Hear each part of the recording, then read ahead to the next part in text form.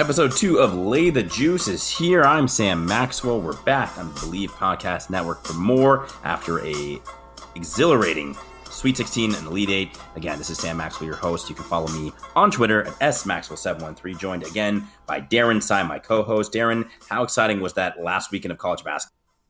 It was phenomenal. It was absolutely what we expect and love about March Madness. Completely agree. I mean, this is really why we like this sport. I mean, it was all over Twitter.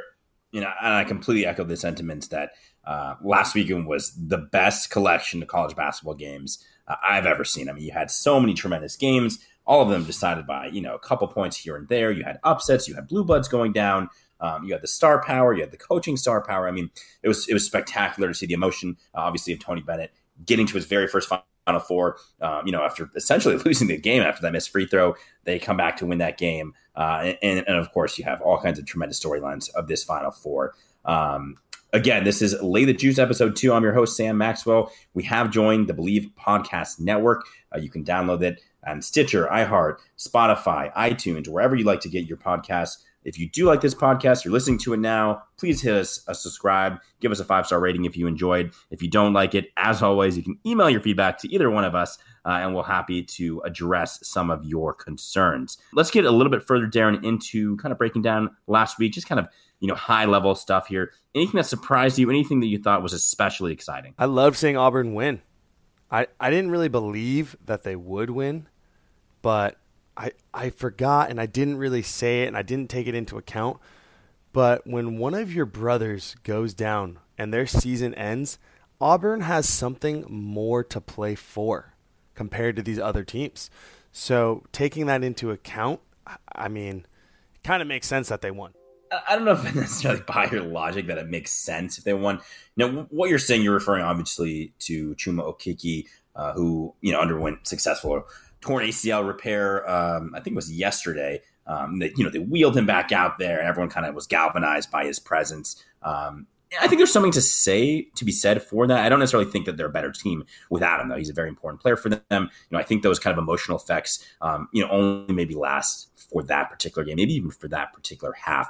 There is something to be said about Auburn, though. They continue to get better. I continue to doubt them, obviously. They seem to obviously be getting stronger almost as the tournament goes along. I think it's unquestionable their worst game in the tournament was their very first game, where they probably should have lost to New Mexico State. And I think their most impressive win of these four was the most recent one against Kentucky. Obviously, it was their best opponent that they faced. It was, inter-conference rival. They played a very close game at home against Kentucky. I think they lost by 2. But then in Lexington, they got absolutely annihilated by the Wildcats, and they were obviously able to come up with the big win last weekend. They're playing great ball at the right time. I just don't know if necessarily they're a good match for Virginia, especially with a little bit more time to set up for them. But it was super fun to watch them play. I mean, Brett Brown is he's looking like Allen Iverson out there. He's very slippery. He can get a shot off whenever he wants. Bruce Pearl is sweating through all of his shirts. That meme of him shaking his head. I mean, it was just so fun to watch. That's what we love about March. I mean, not to mention Harper. Harper is playing like an MVP. I mean, those two combined, I think, for 50 or 75 points. That's quite the tandem, certainly. Again, this is Lay the Juice episode 2 on the Believe Podcast Network. You can find us at Believe.com and at Believe Podcast on Twitter. You can find my Twitter handle, your host, Sam Maxwell, at smaxwell713. Darren has a Twitter. He is not quite sure if he wants to share it quite yet. Maybe in episode 7 or 8, we'll be able to rip that Twitter handle from him. Any other thoughts, Darren, from last weekend before we kind of move on to the main show of the Final Four this weekend in Minneapolis? I'm sad that Purdue's out. I don't like Virginia. And I am surprised that Michigan State beat Duke. I'm very happy that they did that. And it kind of goes to show that the one-and-done model is not necessarily the recipe for winning championships. I mean, are you really surprised, though? I mean, Michigan State has tremendous talent themselves. They have a Hall of Fame coach. A lot of people felt like they were underseeded as a 2 seed. I always thought Michigan State was going to, maybe a little bit surprised after watching that game, but Duke just didn't seem like a team that was truly as good as the entirety of their talent kind of indicated. I mean, they almost lost, obviously, to UCF, and they probably almost lost to, Virginia Tech. I thought this was a great game and a great test. I'm not surprised at all. That's a fair analysis. That is fair. I just think that Duke is much more talented, but the experience unquestionably, factor, but experience factor was too much for Michigan State there. It's not always too just about the experience. It's how cohesive teams play together. And I just felt like sometimes Duke didn't have that. They were just standing around waiting for Zion to make plays, as we talked about on our last podcast, and how, it's been very well documented. This team just can't shoot. And as dominant as Zion was throughout this run, you never really felt like this was a cohesive team where a number of players can beat you. They played better defense than I thought they would, to be honest. But the margin for error in college basketball is very, very thin. Obviously they only lost by 1 point. If RJ Barrett makes that free throw, if the things go a little bit differently down the stretch there, or really at any point in that game, Duke wins, and we're talking about one of the most talented teams of all time, going back to the Final Four for the first time since 2015. The most surprising one to me was actually Texas Tech beating Gonzaga, and not just that, but the way in which they did it. They were so dominant towards the end. It wasn't just obviously that technical of reaching over by Perkins that kind of sealed the game. Texas Tech seemed like the better team throughout that game. And to be honest, looking in a vacuum, I think Texas Tech has been the most impressive team of any team in the entire country throughout this tournament. They've been consistently dominant on defense. They faced a very difficult road. They haven't faced, the easiest road throughout. Obviously, they had to beat Michigan. They destroyed them. And then they faced the number 2 overall seed in Gonzaga. They faced a defensive team. They faced an offensive team. They just crushed both of them. Yeah, I think they look like they're complete. I think a lot of people underestimate them. And not 100%. Coaches probably did prepare their teams to the best of their ability, but they had probably never played anyone like Texas Tech. I mean, Culver is literally unstoppable when he goes to the rim. I don't know that there's anyone physical enough in college basketball to defend him.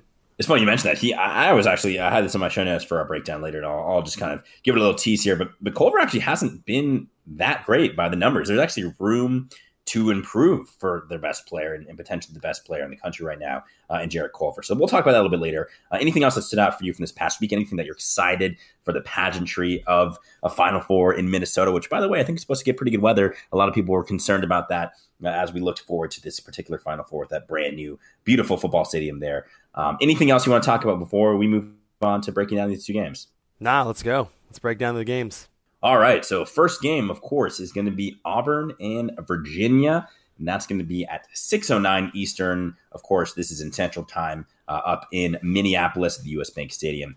The over-under, the last I saw, was 131. Both these over-unders are actually quite low considering the tremendous defense that all 4 of these teams play.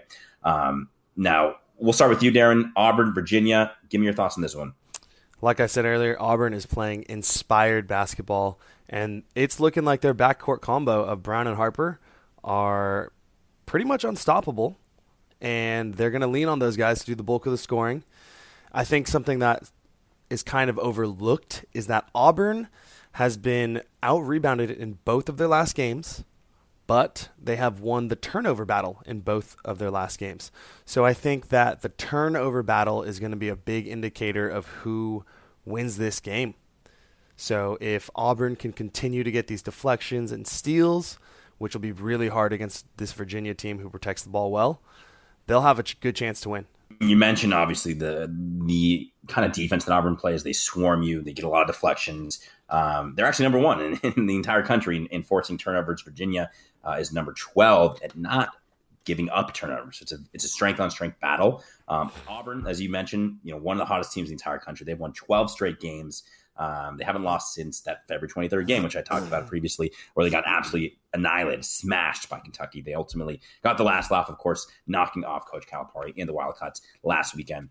It really is going to all come down once again to how Auburn's going to shoot the ball from downtown. In the first half of their last game, they were okay. They didn't shoot lights out. That second half, they absolutely were on fire. I mean, it looked like they got their shot whenever they wanted to. As you mentioned, Harper and Brown combined for 50 points. They're a little bit shorthanded. They got an inspiration boost, an emotional boost, of course, when Okeke came back out. This is a fun matchup. I mean, it's 2 coaches that go about things completely differently. It's 2 programs that go about things completely differently. They have similar colors, which is kind of cool. But, you have Bennett ball, slow it down, don't turn the ball over, play tremendous defense against Bruce Pearl, recruit the hell out of the country, run, force turnovers, and take whatever shot you'd like there. Obviously, the strength of Auburn is the three-point shooting, as I mentioned. They actually are so reliant on the three-point. They're number 7th in the country in percentage of points that are scored from beyond the arc. They're number 15 in the country in three-point percentage. guess what? Virginia's defense is number 3 in the country at defending the 3-point line. And Virginia, as I mentioned, has. But Carson Edwards made 10 of them in one game against them. I mean, if you want to, we can talk about Carson Edwards if you want. I don't think as good as Brown and Harper are playing. I don't know if there's a single player in the entire country that is playing as well as Carson Edwards was playing. I mean, he was absolutely lights out throughout this entire tournament. And I don't think you can take what Carson Edwards did in that game and point to it and say this kind of exposed a weakness in Virginia's defense. I think that was more just Carson Edwards doing transcendent things. Yeah, Carson Edwards is a big-time shot maker. Harper and Brown banked in that 1-3. Big-time shot makers.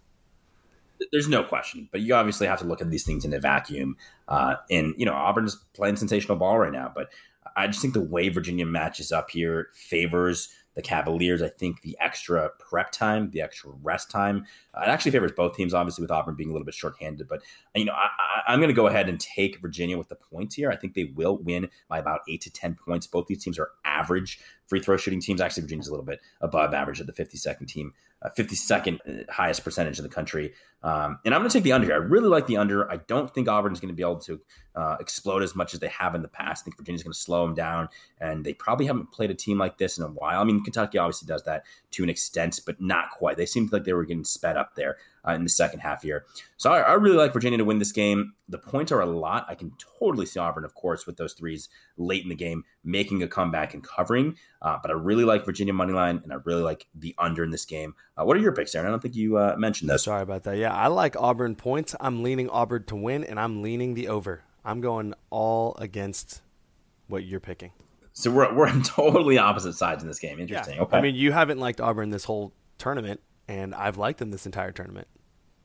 To be fair, we both like New Mexico State in the opening round, so it's not like you can just say that, go back in time and say that you've liked them the whole tournament. I liked New Mexico State with the points, but I liked Auburn to win. I had Auburn upsetting all the way until UNC in my bracket. We see this a lot where teams go through spectacular runs. They get to the Final Four, the lights are turned up.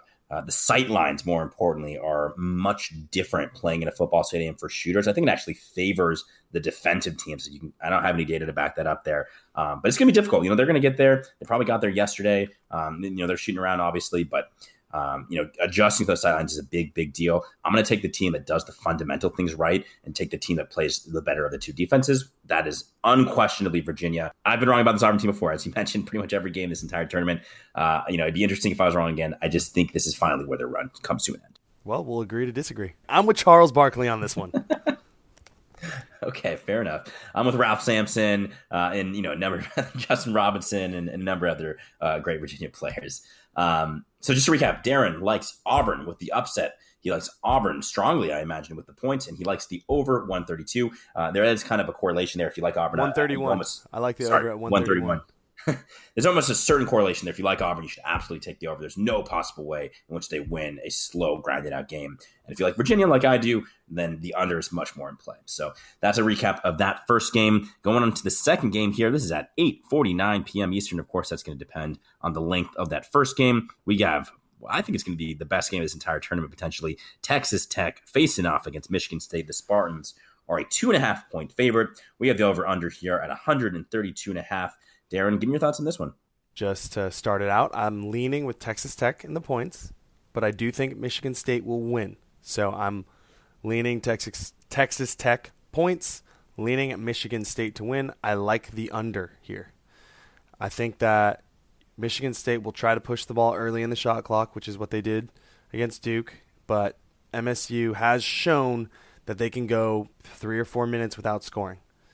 And when they do that, their defense is what keeps them alive. So that's kind of why I like the under in this game. I think it's going to be a really gritty game, a lot of defense. And like I said earlier, I think that it's going to be hard for Michigan State to stop Culver. If he is aggressive and goes to the bucket, that opens up everything else for their shooters, their other shooters, right? Davide, Moretti, and Mooney. Can those guys stay hot? I think that depends a lot on Culver's aggressiveness and playmaking. Conversely, though, Michigan State's offense, when Winston is going, he might actually be the best pickup basketball player in the world. He's got the floaters. He knows when to pass. He's super intelligent. He's a really crafty player. He really is. Right. He would be the quiet guy in the pickup game that, scores 8 of the 11 1-point buckets, and no one would even know. Okay, so just recap your picks for me one more time here.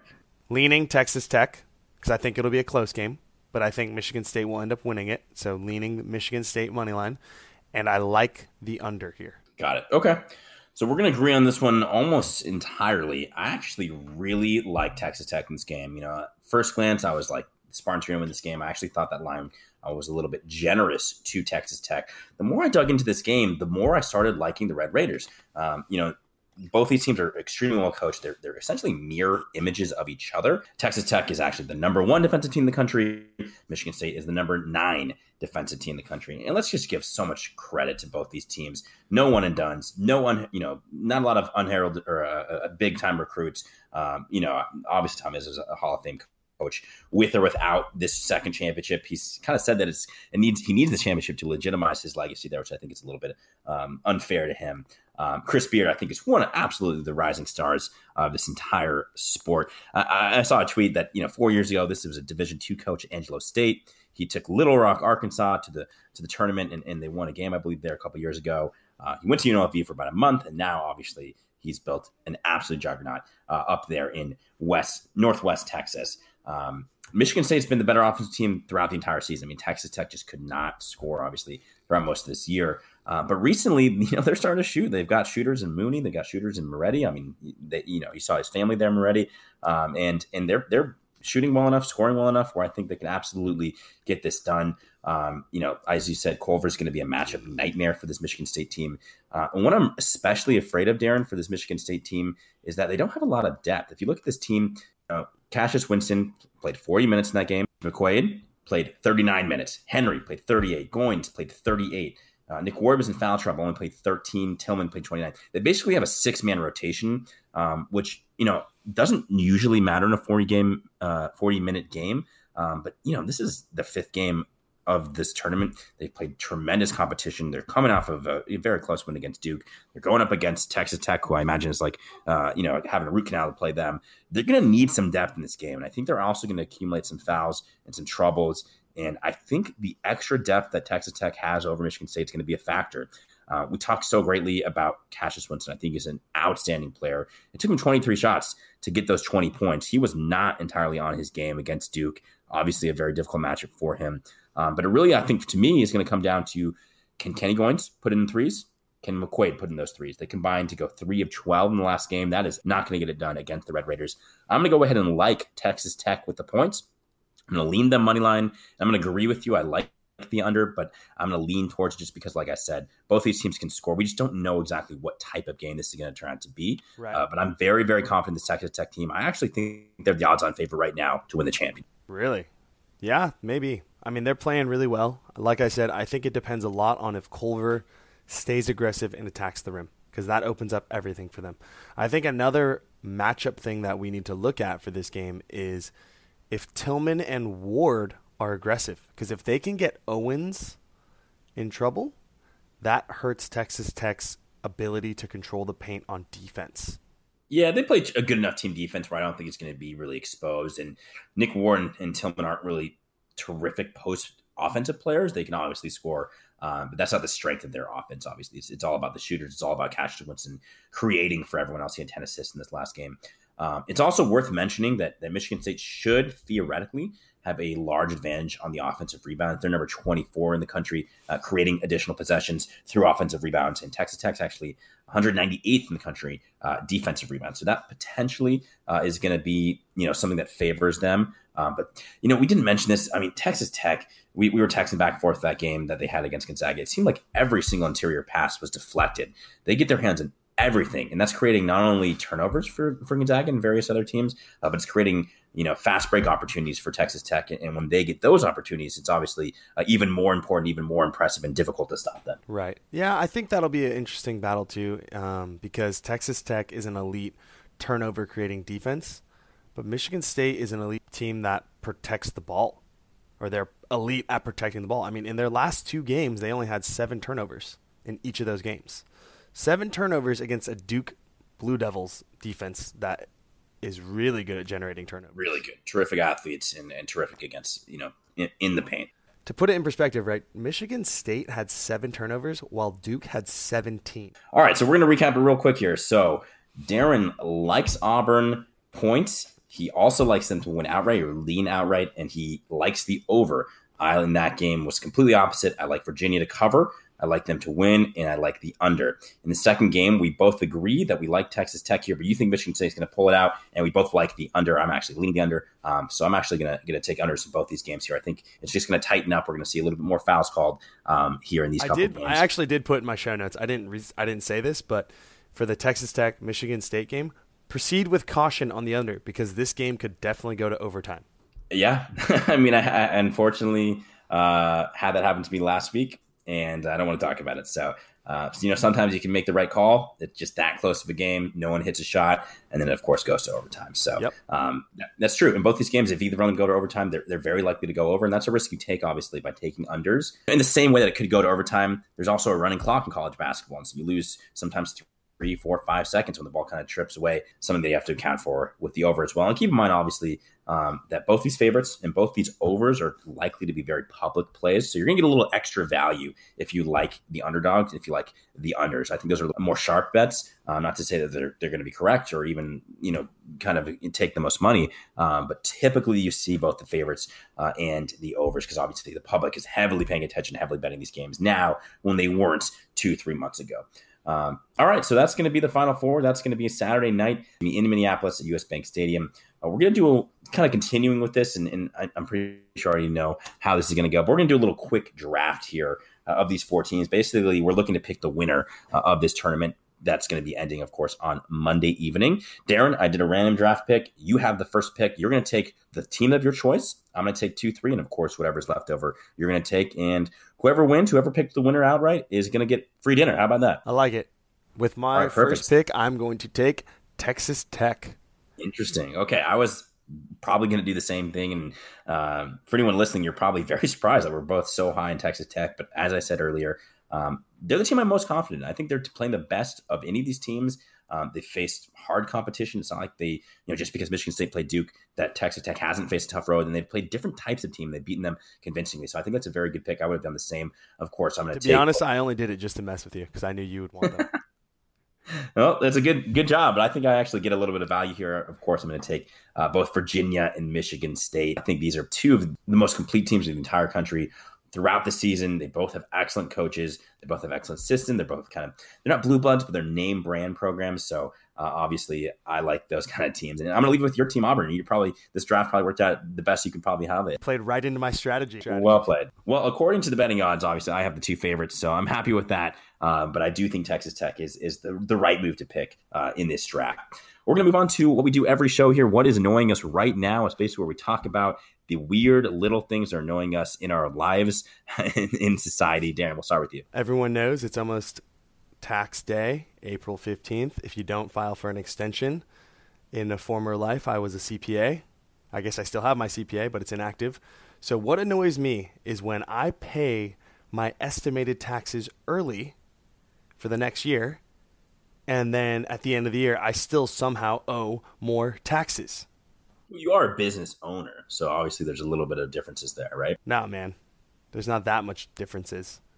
I mean, paying estimated taxes means that it's kind of a good thing, which means I made more money than I was supposed to this past year. But it just sucks. Like, I paid up front, so basically you're prepaying your taxes, and then you owe more than you thought you were going to owe at the end of the year. It is really disappointing. That happened to me one time. And you expect to get money too, because obviously the majority of people get money. It's called a tax refund, not a tax what you owe. And so you expect to get that money back. Then obviously you have to send a check into the government. That's got to be very, very frustrating. Interesting. That's kind of a very normal thing, I think, to be annoyed about. I don't even know if that's annoyed. That might be more frustration. So you usually like to do little weird, petty things that are very specific to us, more like kind of pet peeves than real kind of life issues. But I respect where you're coming from. Yo, man, this probably annoys everyone. No, it's okay. That's fair. We won't kind of. All right, that's fine. It is annoying, and no one likes to give money to the government. Mine's a little bit lighter. Word takeout today from a Thai place that I trust, that I know. I never like to get bean sprouts on my noodles, my pad thai, and we can kind of go into that a little bit later about why I don't like that. But of course, this time they did not remember to take the bean sprouts out, and I had a boatload of bean sprouts throughout my otherwise very, very good pad thai lunch. So that was very annoying. If you want to talk about why bean sprouts are annoying, most Thai places put so many of them. They completely dominate the dish. I don't like the texture. They don't really add anything to the dish. I just don't understand why people feel the need to put bean sprouts in everything in their dish. Add a nice crunch. Is it really crunchy though? This isn't like a peanut. Like you know, they already put peanuts in there. That's great for crunch. This is kind of like a soft, weird crunch, not like a carrot. It's a veggie crunch. Yeah, I don't want veggie crunches. I want like crispy crunches. Well, just take them off and feed them to Dexter. That's the problem. Dexter's my dog, by the way. Great call out. You can't really remove bean sprouts. They're slimy. They're deep in there. There's so many of them. It's not like I don't like tomatoes either. You can just slide that out. If they put a tomato on your burger In-N-Out, so easy to take that out. Bean sprouts, once they're there, you're completely stuck with them. That's another thing I don't like about bean sprouts. So that's what's annoying us right now. If you're looking to sponsor that segment, I'm sure there's all kinds of people that would love to sign up for it. You can always contact us, again, at Believe.com and at Believe Podcast. If you have any feedback for either Darren or I, you can go to my Twitter handle at smaxwell713. You can, of course, leave comments anywhere you like to get your podcast: iTunes, Stitcher, Google Play, TuneIn, Spotify, iHeart, wherever you like to get your podcast from. If you like this, please subscribe. If you like this a lot, please give us 5 stars. If you didn't like it that much, please give us 4 stars. Anything below that, you can email myself and give you your feedback. And if you want to, of course, give any questions for us to read on the air, we'd be happy to do that. We love talking sports gambling. We love talking sports. We'll be happy to talk about your question as well. For episode 2, that was Darren. I'm Sam Maxwell. We'll see you next time. Some people say this town don't look good in the snow. You don't care, I know. Ventura Highway in the sunshine, where the days are longer, the nights are stronger than. Thank you for listening to Believe. You can show support to your host by subscribing to the show and giving us a 5-star rating on your preferred platform. Check us out at Believe.com and search for BLEAV on YouTube.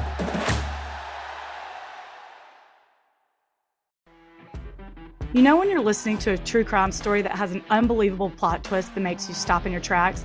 That's what our podcast, People Are the Worst, brings you with each episode. I'm Rachel. And I'm Rebecca. We're identical twins who love true crime cases that make you say, didn't see that coming, and we hate the people responsible for them. Listen to People Are the Worst now on Apple, Spotify, or wherever you get your podcasts.